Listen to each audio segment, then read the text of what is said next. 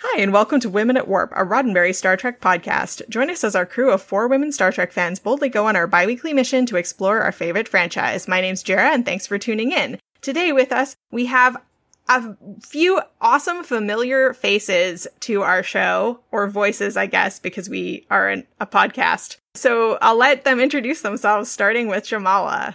Hey, I'm Jamala Henderson. I use pronouns they, them, and I've been a Star Trek fan since I can remember, but I'm in my upper 40s, so of course, yeah.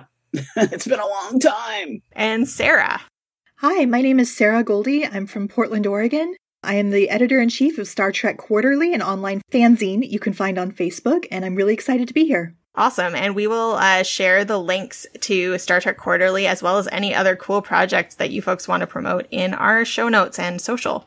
And Eliza. Hi, I am Eliza Pearl. I'm an actor, writer, Trekkie, improviser, and my upcoming project is a Klingon tabletop RPG playing the Star Trek Adventures system. Our campaign is called Blood of the Void, and we are going to be streaming on Q Time, so that's twitch.tv/QUEUE times.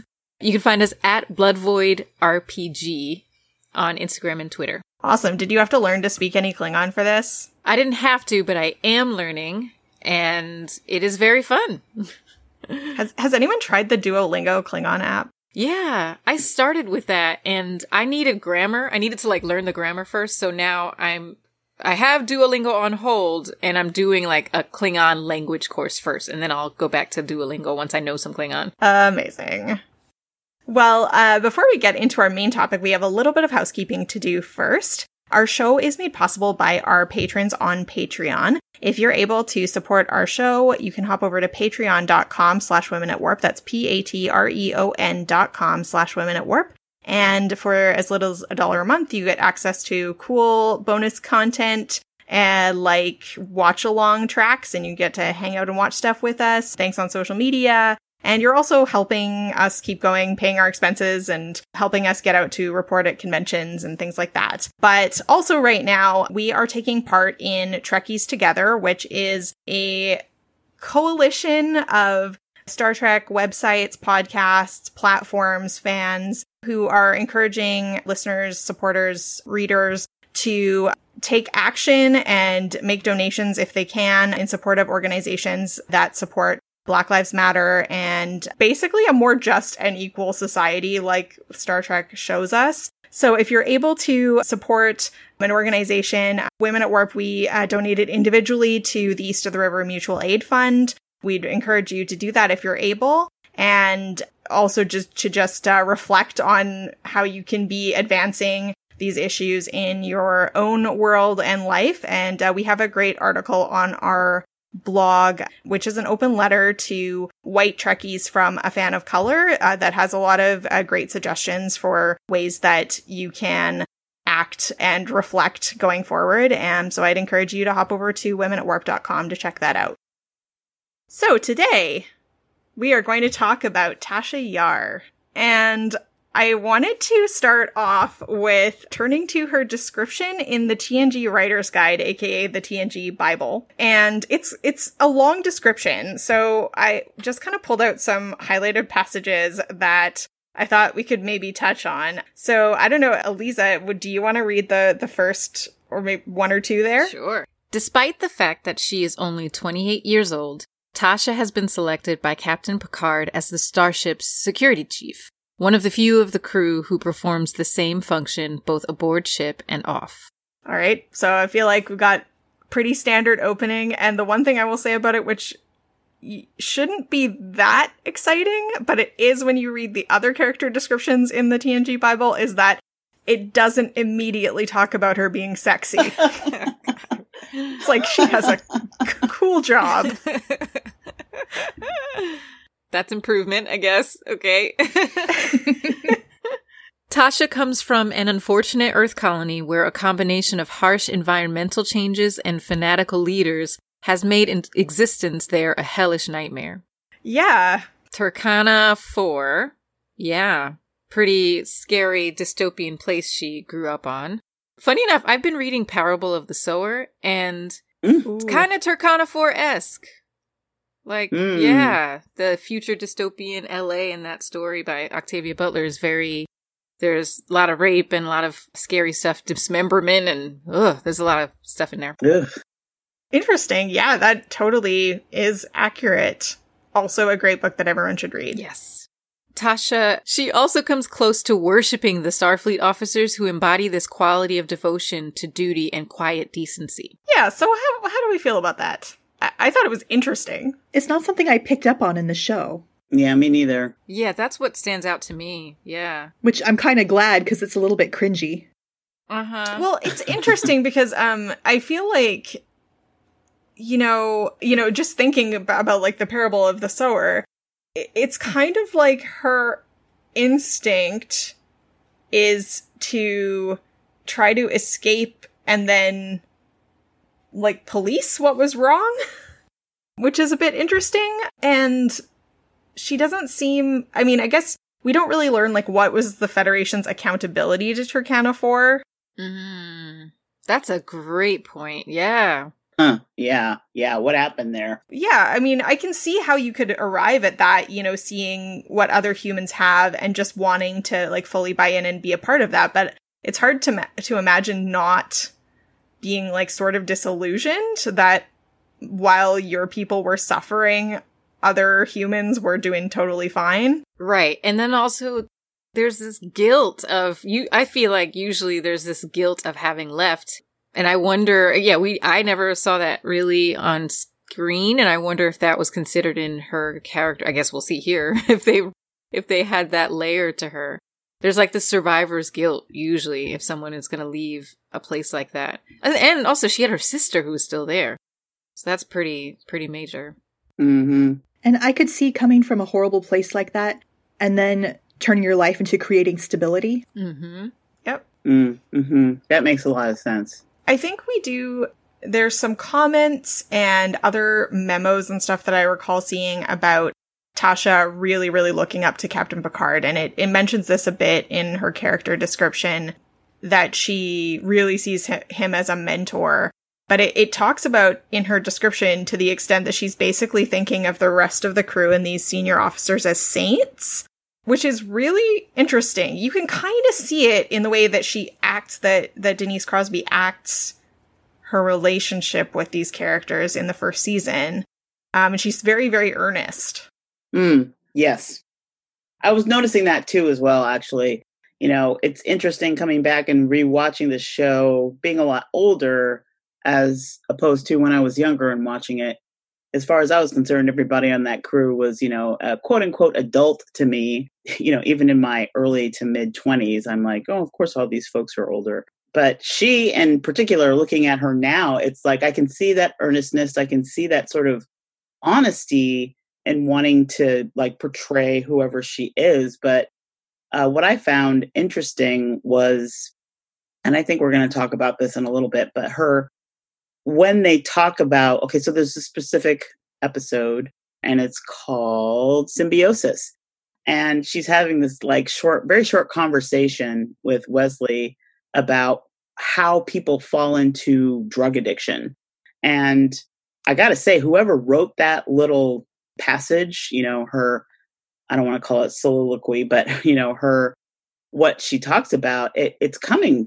The voice that I hear in the actual words that she's saying, it sounds like somebody who's been through addiction in that way. And it makes me wonder, was that supposed to be part of her character's past? Or did she merely see it enough around her that she learned from all of that and then, got up and made sure that wasn't her future? Like she really escaped having a future in that sense.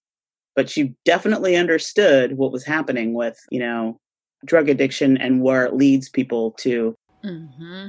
For sure. Yeah, definitely. Jamala, did you want to read the next cringy quote? I would say this is more than cringy. So Tasha's unspecified Ukrainian descent gives her an unusual quality of conditioned body beauty that would have flabbergasted males of a few centuries earlier. with fire in her eyes and a muscularly well-developed and very female body, she is capable of pinning most crewmen to the mat, or being just an exciting, sensual, and intellectual challenge to males who enjoy, win or lose, full equality between the genders.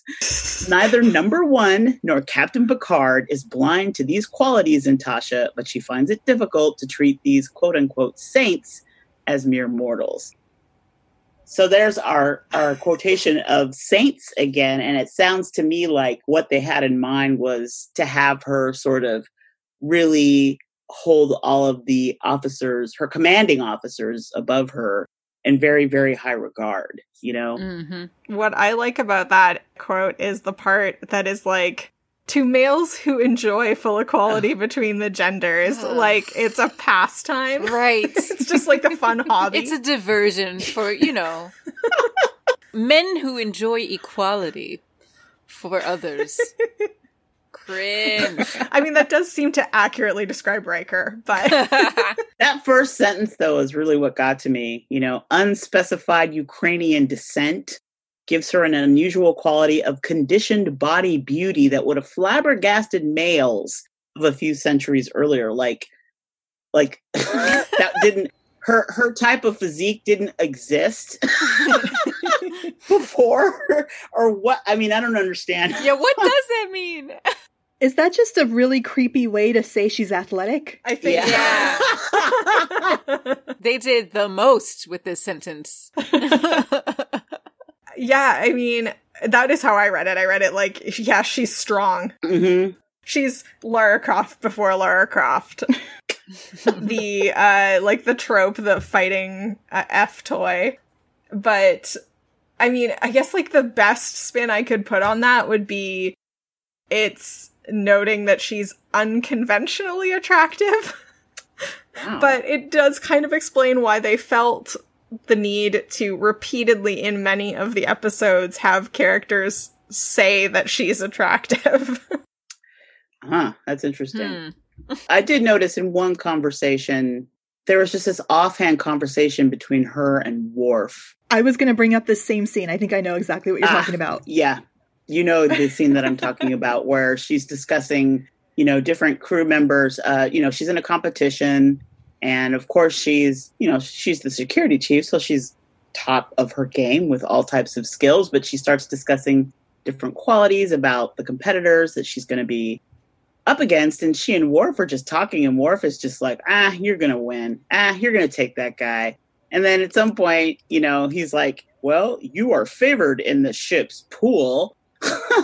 I mean, it's kind of cute. He's like, I bet on you. And she's like, oh, you bet on me? And then she just smiles at him until he gets really uncomfortable. She just smiles and he walks off. It was funny. It's so cute. I love it. It is cute. It was really cute. I enjoyed that. But, unfortunately, of course, that is her last episode. Mm-hmm. But it was a nice moment that showed that the one person who most likely is probably the most physically conditioned on the Enterprise, Worf, I don't know, I could see him taking out quite a few folks, but there may be species on the Enterprise that I'm not familiar with that could have knocked Worf on his ass. But he very much, recognizes her strength and respects it. And that was a nice thing to see in that conversation between the two of them. Yeah, definitely. Well, let's go through some of these memorable moments. Although, actually, I do want to quickly point out before we get to that, the Bible does also point out that her basically substitute childhood best friend is Wesley Crusher because she was deprived of her own childhood. And it says, quote, she treats this boy like the most wonderful person imaginable. Wes is the childhood friend that Tasha never had. Which is sad, but kind of adorable. Maybe off screen. I don't remember. Well, that particular conversation actually that I'm talking about, you can see that kind of rapport between her and Wesley, but it's more like, an older crew member doting on a younger person who doesn't understand the ways of the universe. So yeah, it's not like Seven and Naomi Wildman. Exactly. That said, I could have seen that dynamic happening had Tasha continued. Well, that plus now I'm going to go back and see if I can actually see that dynamic. Right. Because it sounds to me like they had a lot of set up, interactions between specific crew members that they would have liked to explore in ways like that. But I honestly, I don't remember too many. Well, I don't know. I actually didn't get a chance to look at the Naked Now again. So y'all will have to remind me about what happened there. Of course, we all know that's one of the craziest Star Trek episodes ever, where we find out about a fully functional Data, but which I'm sure is a whole nother conversation within itself. Yeah.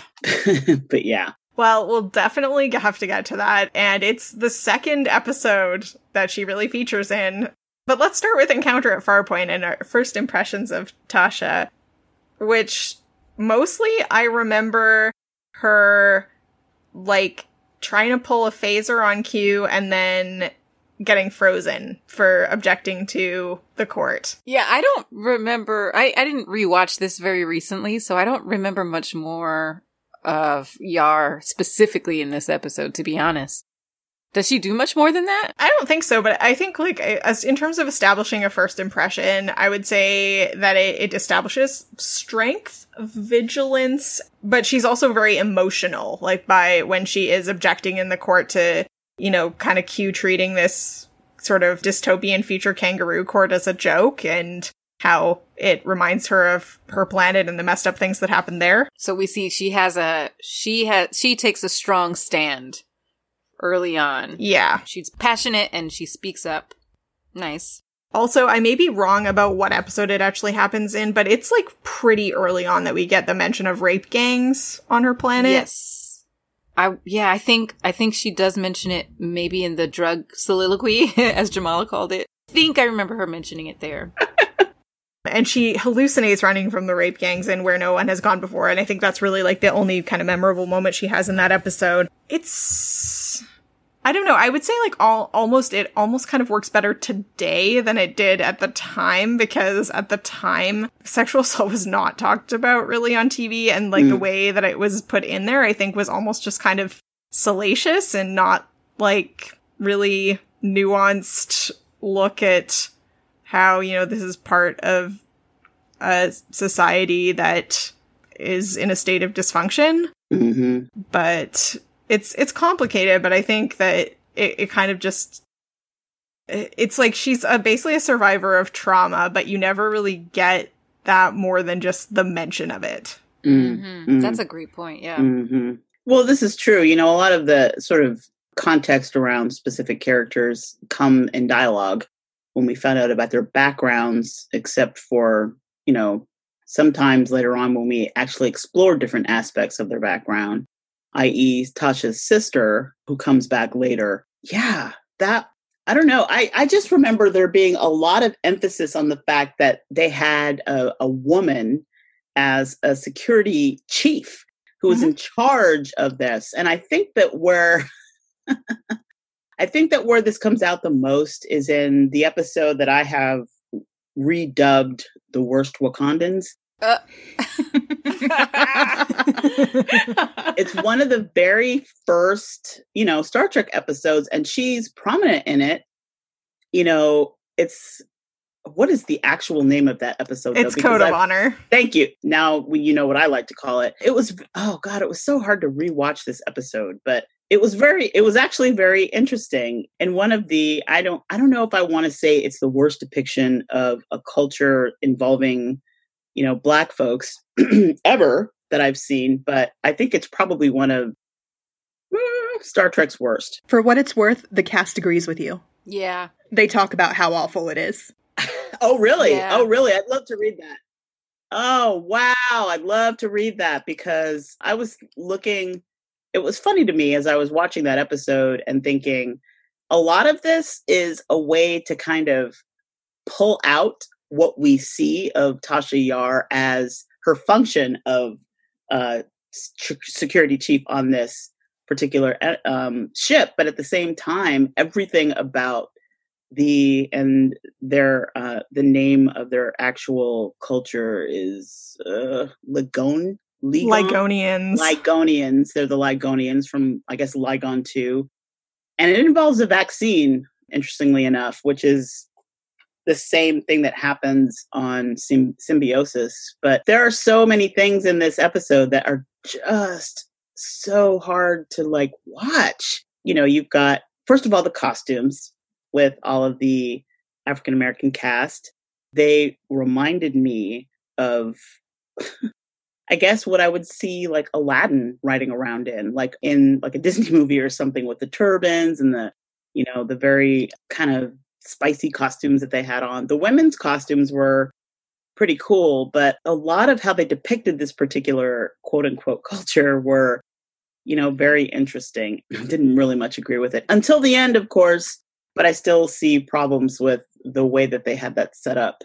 Well, I mean, the biggest thing is that, like, tying back into what we read from the show Bible, how to write Tasha Yar, and talking about her, like, how do they weirdly state her ethnicity?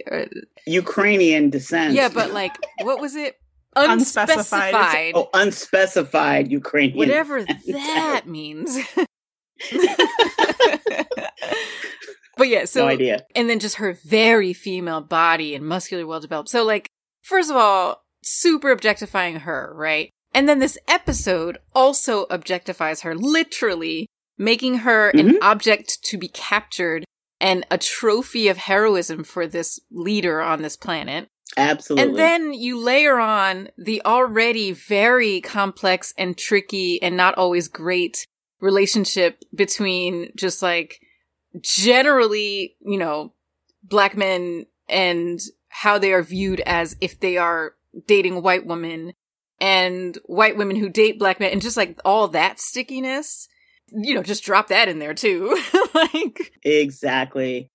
And the anger. It's just chalk. Oh, yes. Oh, my God. You're right. The anger of, what is it, the first wife? Yes, Urena. Yeah. Her name was Urena. She was the first one and the owner of all the lands.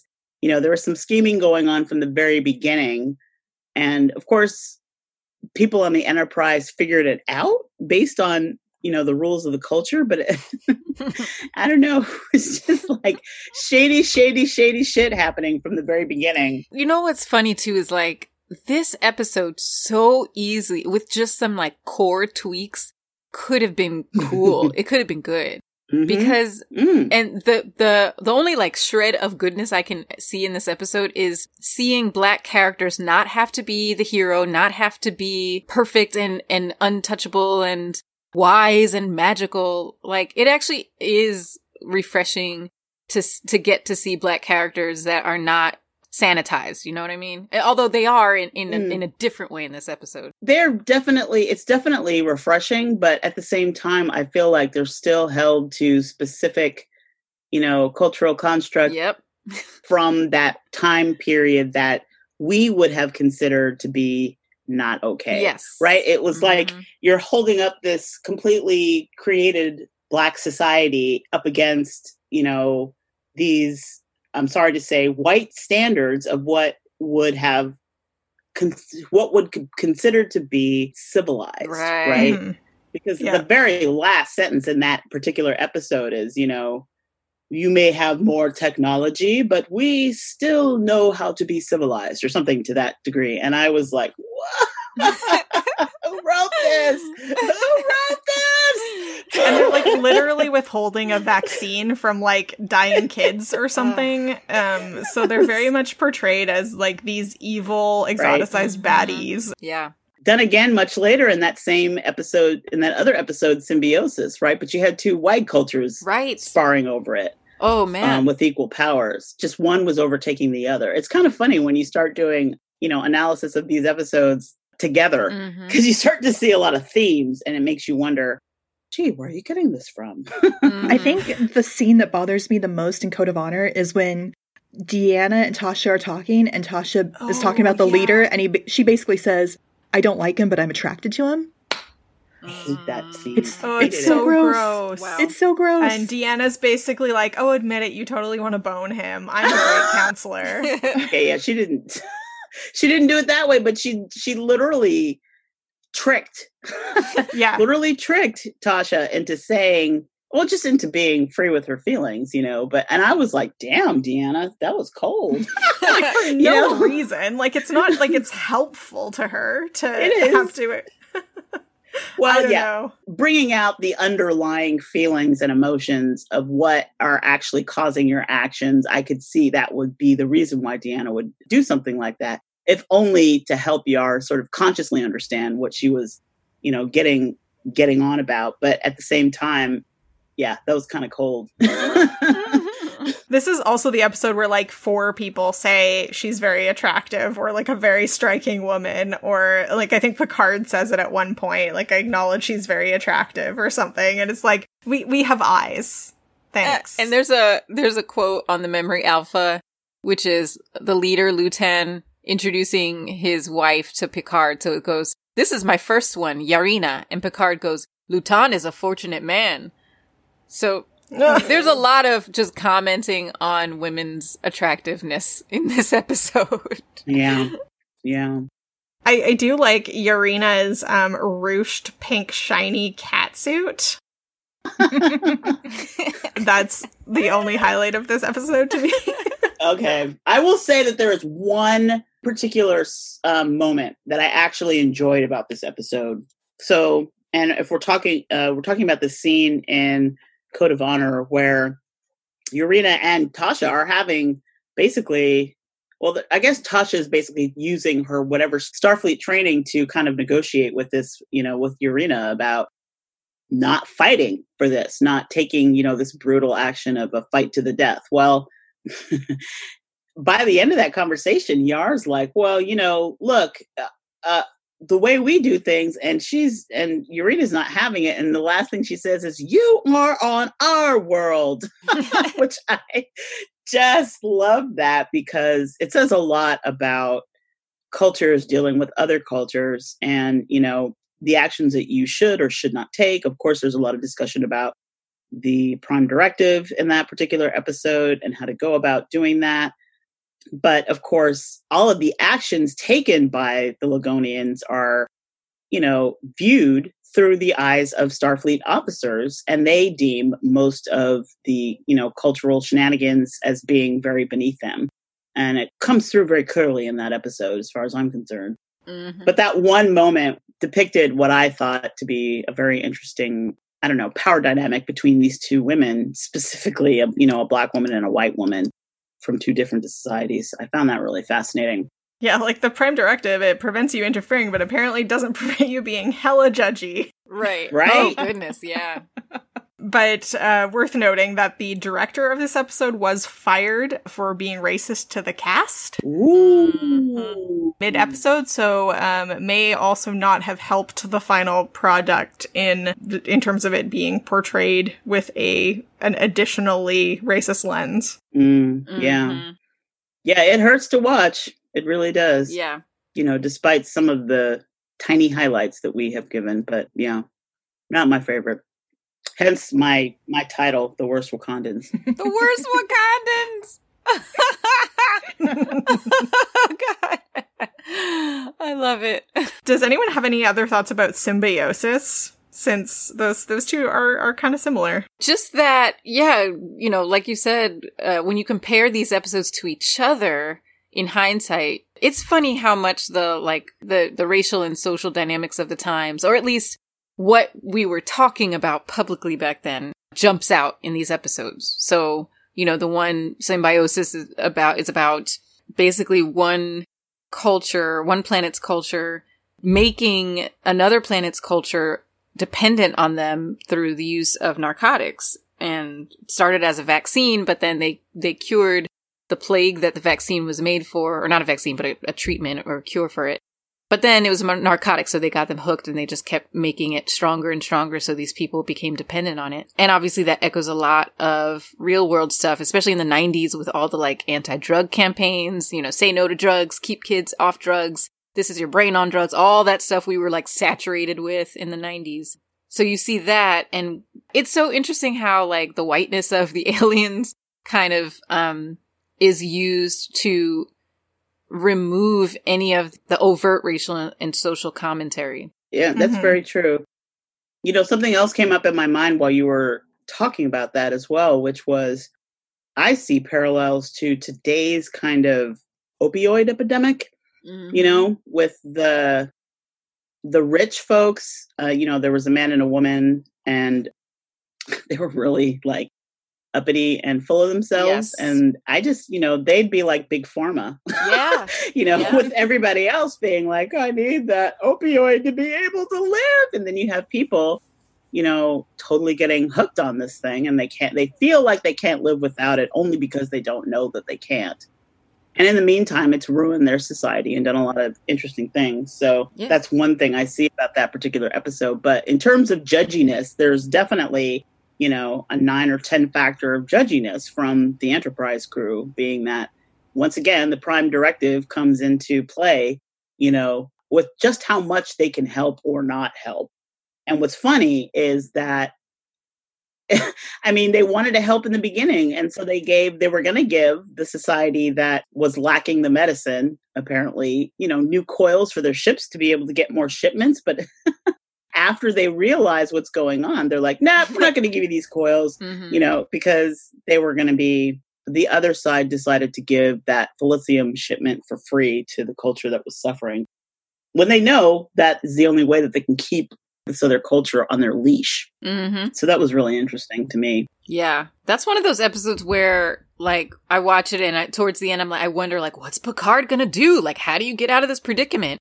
And so him pulling that move of denying them the coils at the end, you're actually like, oh yeah, okay, Picard, I see you. Because he's basically just trying to, like, in his own, adhering to the Prime Directive way, he's trying to cut the chain of dependence. And the only way he can do that is by not helping this chain to continue. So exactly, by not giving them the coils, they no longer have the freighters to pick up the medicine. And if they don't have the freighters to pick up the medicine, then how to get the medicine? Like, so it was actually, I thought that was a pretty boss move for Picard. Ultimately, there are quite a few boss moves like that, and the writing around that gets better as we go on, because we're dancing around in season 1 here, and there's so many episodes that are just like, I'm going to forget about that one. Let me just toss that one away. Yes. Let me just fast forward to season 3 here and see what I got.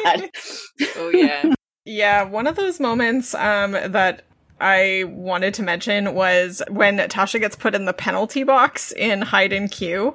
And I remember really, really not liking. Hide and Q was one of those episodes I had on VHS tape when I was a kid, and so I watched it a lot because I had access to it. But I remember really not liking that because Tasha kind of is like getting teary and about how unfair it is, and Picard is kind of comforting her. And in retrospect, I think that was maybe a bit of internalized sexism on my part, and it's probably not necessarily that bad, but I think it actually really does speak to how they were describing her in the character Bible, as she's someone who really, really wants to impress Picard, and she also really, really wants to believe in fairness and wants to be able to protect everyone, and so she's feeling like she's really failed in that moment.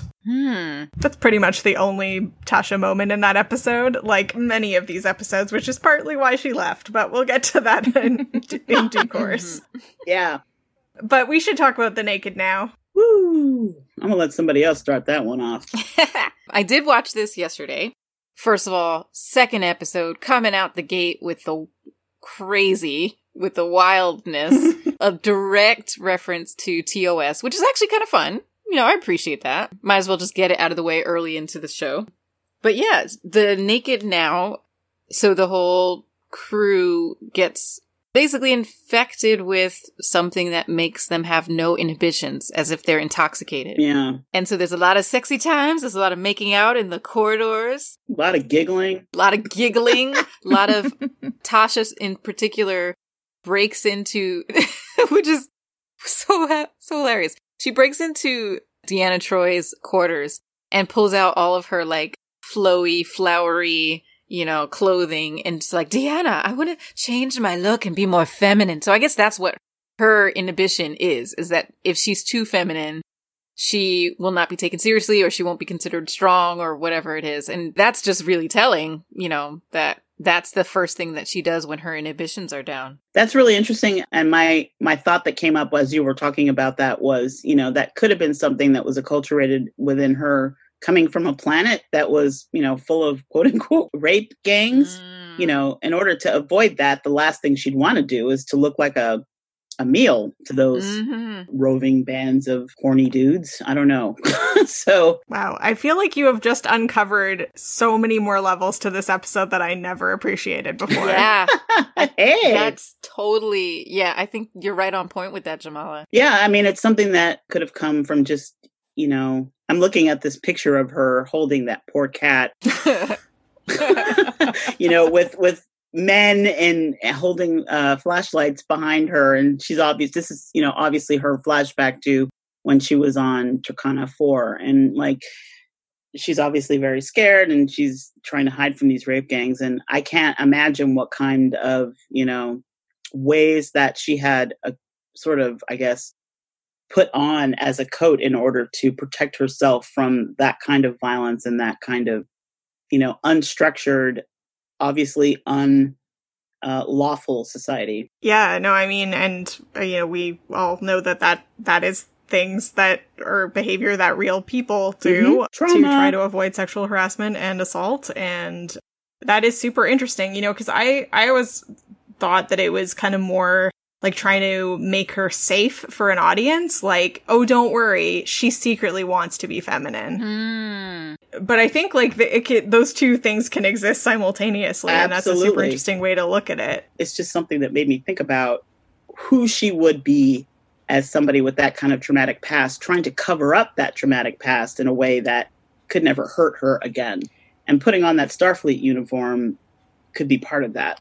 It's a shame they were writing characters on such a superficial level in the first season, because then when you get later on and you see Picard processing his trauma from being Locutus on the vineyard, and you realize, they actually figured out how to do this later on. What could we have had of Tasha if they had been doing this right out of the gate like some of the newer shows are doing? Yeah. Yeah, it would have been a whole different level of storytelling. But my view of how I see season 1 at this point is kind of like, a 60s hangover, and then trying to understand what Star Trek could be in this moment at the moment that they were making it in the, the late 80s, early 90s. Yeah. Yeah. Well, and so then she sleeps with Data. Oh, God. That was an awesome segue. We bury the lead on this whole episode. I didn't know how to introduce that. So then that happened. Goodness. Which tricky consent issues here, because she's ostensibly drunk with disease, polywater drunk, and she's just like, Data, I want to bone you. And I mean, it's supposed to be it's removing inhibitions and it's what you really want, but it's also into alcohol and it's not necessarily making good decisions. We also have the direct comparison to make with Geordi, because Geordi sees that she is not herself, and he's like, nope, not gonna go there. And Riker also kind of refuses to let Troy go there for the same reason. Interesting. So there's multiple other people who are like, no, I can't when you're like this. Obviously, I don't think that there's... I think that they just think... I don't know how they thought. Did they think it was sexy? Did they think it was funny? Did they think it was both? Why was it not an issue when it was Data? I think there's maybe some safety, or at least perceived safety, because he's an android, and they're like, oh, he's I don't want to say childlike, because then this whole conversation becomes much creepier. But innocent, yeah. He has an innocence to him that makes it okay, yes, the human dudes would, these are stand-up dudes and they know better than to make that choice. But he has this innocence to him as someone who's learning about humanity and learning to be around humans. And he's like, I haven't gotten to try out this function of mine. So why not? Okay. I do feel like I have to shout out a part of another podcast on this episode that made me laugh so hard that snot was running down my face, which is the podcast Treks in the City, which if you haven't listened, is very funny. And when they did the Naked Now, they had a Paul F. Tompkins on, and he talks about how Data says, like, I am programmed in multiple techniques. And they point out how Data is usually very specific about numbers, but he doesn't ever say how many. And they were like 2. And then there's an extensive discussion about what they might be. So I would say go take a listen to that episode. I will go listen to that. That's really funny. I mean, I do kind of like the scene at the end where she's like, we're never talking about this again. Although, again, like, if you're taking it from the perspective that this was iffy on the consent front, then, like, it's not really that funny. But obviously it was not intended to be iffy, so, yeah, it's got some issues.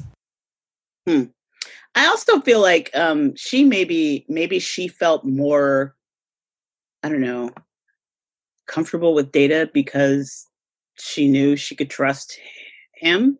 Is that? I mean, I think that was part of it, but yeah, with the tricky consent issues, it just the whole thing just gets weird. It's definitely like a 1987 level of comprehension of consent.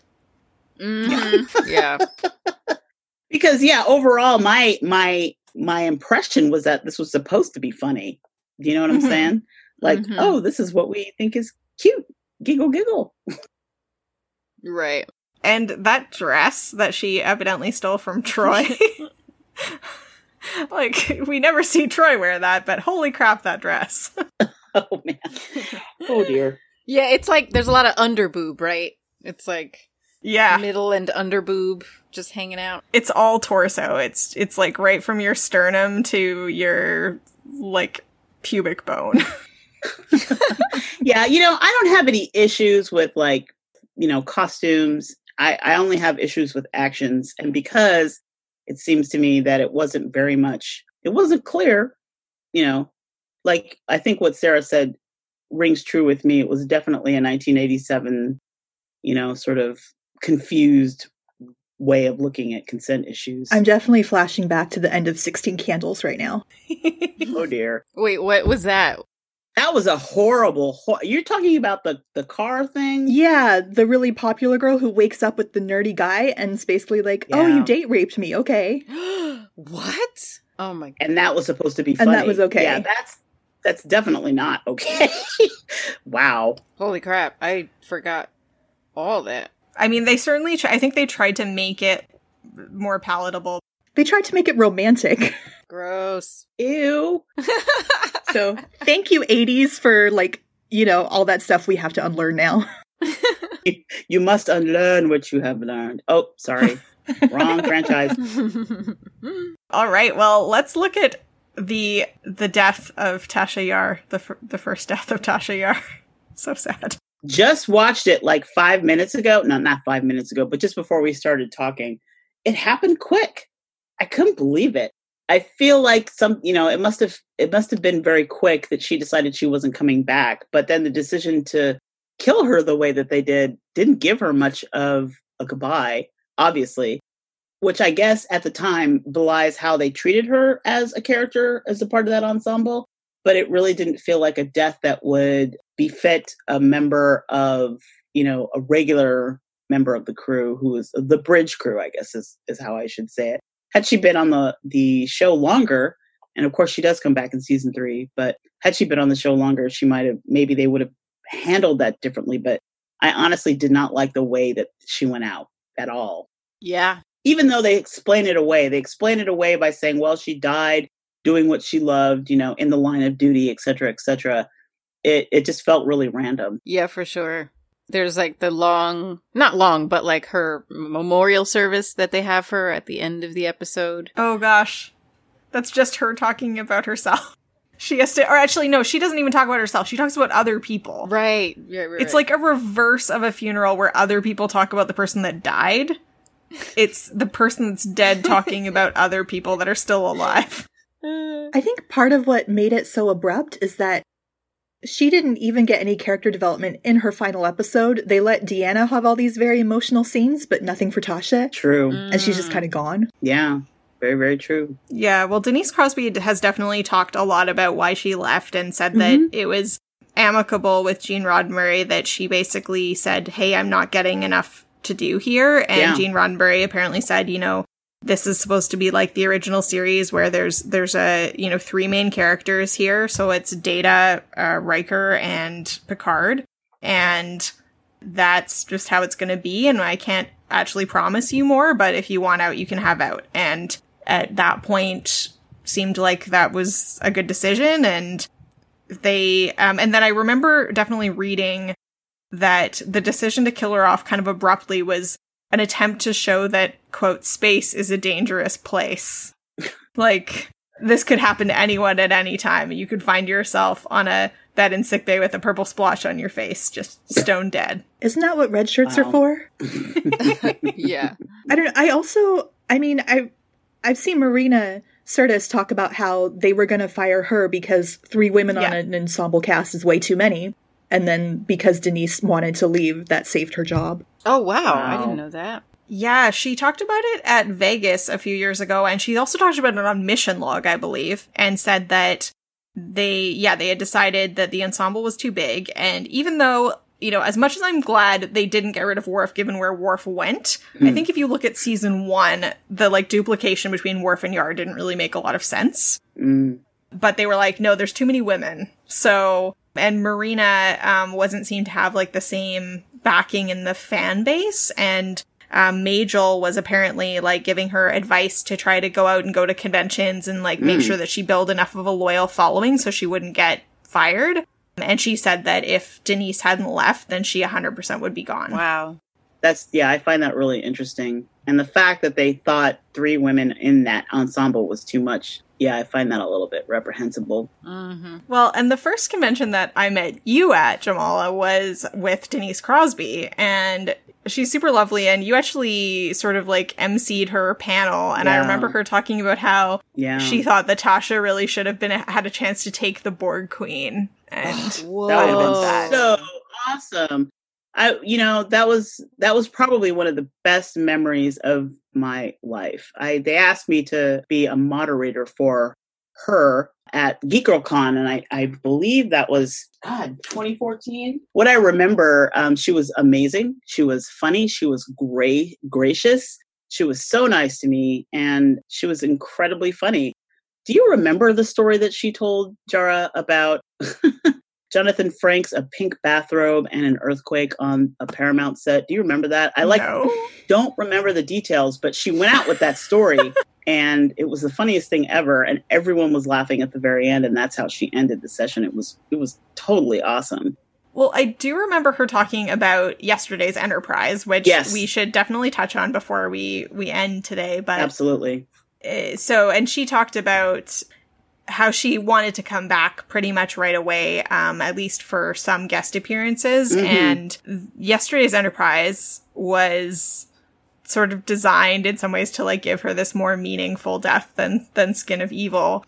And what I remember her talking about after that, and we can talk a bit more about yesterday's Enterprise, but she said that when she pitched coming back as Sela, she pitched coming back as Tasha's daughter, and Berman apparently was like, well, how could that have possibly happened? And she's like, well, there was Castillo right there.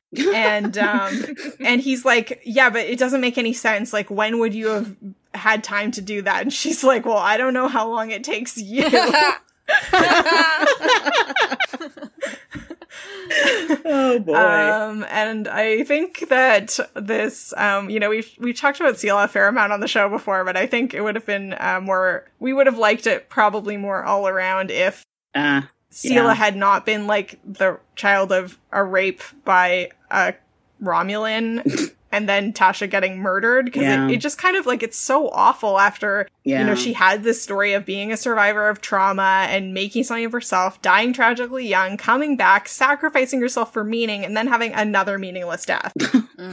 So we'll just it would have been so much cooler if it was her kid with Castillo. Yeah. I agree with that. And I also agree that, because when Sela did show up, it was kind of meaningless in a way, because nobody understood how she could look like Tasha Yar, because what happened in a different time, a timeline, I guess, to the point that, Picard didn't get what was going on. Guinan had a sense of what was going on, but it had no meaning except for us as an audience to be like, hey, but I remember the episode where Picard sees her and, he's freaked out, but he's like, he has another conversation with Guinan and Guinan's like, something wrong happened. And I think that the fact that she showed up here on Romulus is your fault. I was like, go Guinan, and he's just like, well, but I don't understand how this happened. So let's just, focus on the situation at hand or whatever. And it just, it kind of amounted to not a bunch, but I guess it was fun for the audience is how I see it. Mm-hmm. Yeah. Any other thoughts on yesterday's Enterprise or Sela stuff? Well, on Enterprise, or yesterday's Enterprise, first of all, I need one of those belts from that episode, because those are amazing. Second, there's a line that Tasha has when she's talking to Castillo and she wants to, move to the Enterprise C, and he's like, no. And she's like, show me someone on the ship who can do this job better than me. And I just love a woman getting to say that, because we never get to say that. Mm. Yeah. It even makes me think of, in original series where Uhura is, wiring some things, and she's really doubting herself, and Spock has to come over and be like, trust me, you're good at this. Ooh. They really was the next generation where women can say, yes, I am good at this. Right. Well, I'll just say that, yesterday's Enterprise is one of my top favorite episodes. So it's definitely up in my top 5. But it's not the first. But yeah, it's an amazing episode. I still love it. Yeah, I love it too. It's got so much great stuff. And it's, I would say, the best Tasha episode by far. Word. Agreed. So the last Tasha appearance we get is in All Good Things in the finale. And I do really love that moment where Picard sees her and is kind of, moved by it. And it's a very touching moment. And I like that her character was kind of given that attention in the finale. But yeah, and we do see her sister Ashara in Legacy. But that's really the life and times of Tasha Yar in official canon Star Trek content. Does anyone have any final thoughts? Maybe do you want to round robin some final thoughts on Tasha or any of the episodes we've discussed? I've got 2. First of all, the way they treated Tasha in All Good Things was great. I wish Jadzia Dax had gotten that treatment in the final episode of Deep Space Nine. Mm-hmm. And also, this is a total tangent, but there was a panel last weekend, and it was Denise Crosby and Jonathan Frakes and John Delancey. And they were talking about how they had auditioned for the show. And Denise was like, I actually was auditioning for Troy until they found Marina Sirtis. And so that sent my brain off on this whole tangent of Tasha Yar in Deanna Troy's situation. So Tasha Yar having to deal with Loxana Troy as a mother. I just don't see her going off and eating chocolate sundae. I see her breaking stuff every time Loxana comes to visit. Well, yeah, they actually auditioned for each other's parts, and the part of Yar before it was given to Denise Crosby was originally called Lieutenant Macha Hernandez. Yeah. Oh, really? Yeah. Huh. But they were going to cast Marina in that role. Yeah, I have the wiki up in front of me right here. It says, originally Marina Sirtis auditioned for this role while Denise Crosby read for Deanna Troy. Roddenberry decided that each would be better as the other's character, and Macha's description was altered to reflect Crosby's blonde look. Oh, yeah, because Tasha Yar was modeled after Vasquez from Aliens. Unspecified Ukrainian. I think it just means she's really white. Whatever that means, I don't know. Any final thoughts from you, Eliza? Just that it's very fun to think about Tasha Yar and talk about Tasha Yar and appreciate her, because Denise Crosby and the character both have this very special place in the franchise where, they had a short run, but then they came back a few times and just kind of solidified who they were in the franchise, which I appreciate that as the character doing that, and also as Denise Crosby just sticking around and being like, yeah, I left, but I'm still here. I don't know. I personally just on a professional level admire that, because there are so many professional relationships that can end and not be, not end on a great note, and then you never work with that person again. But I don't know. I think it's kind of cool that she was able to come back and still continue that relationship and then contribute that character and other characters to the franchise. So big ups for Tasha Yar. I stan. And Jamala? Yeah, I enjoy talking about Tasha Yar. I really enjoyed being able to moderate that panel years ago. And, just looking at her now has given me a really fun look at who that particular character, what kind of impact that character had, because she was there for part of one season, most of one season, and then came back for guest appearances. But she lived on in the memories of many, many Star Trek fans. And, I think that having a woman security officer at the very beginning of that show was a bold move in that particular era, the era of my youth. I also I want to give a shout out to her as an actor who was really interested in what was going on with fans, because if y'all remember, she had produced a couple of documentaries about Star Trek fans called Trekkies, and then there was a second follow-up. Oh, yeah. And I remember really enjoying those because she was so curious as to why so many people were so into Star Trek, and not just liked Star Trek, but like were obsessed with Star Trek, kind of like we are. And I always found that really fun. And I guess I appreciate this opportunity to talk about, what that character's legacy is and how we can still enjoy that whole universe today. So yeah, this was fun, and thanks for allowing me to be a part of this conversation. Oh, thanks so much for joining us. We'll close out here. So Jamala, where can people find you elsewhere on the internet? You can find me on the Twitters at Jamminhen, JAMNHEN. And Eliza? You can find me on Instagram and Twitter at Eliza Pearl, ALIZA Pearl, and on Twitch, twitch.tv/Apizaliza, APIZLIZA. And Sarah? Best way to find me will be through Star Trek Quarterly. You can just search for that on Facebook. And I'm Jara, and you can find me at Jara Penguin on Twitter. That's JARRAH Penguin. And to learn more about our show or to contact us, visit womenatwarp.com or find us on Facebook, Twitter, or Instagram at Women at Warp. You can also email us at crew@womenatwarp.com. And for more from the Roddenberry Podcast Network, visit podcast.roddenberry.com.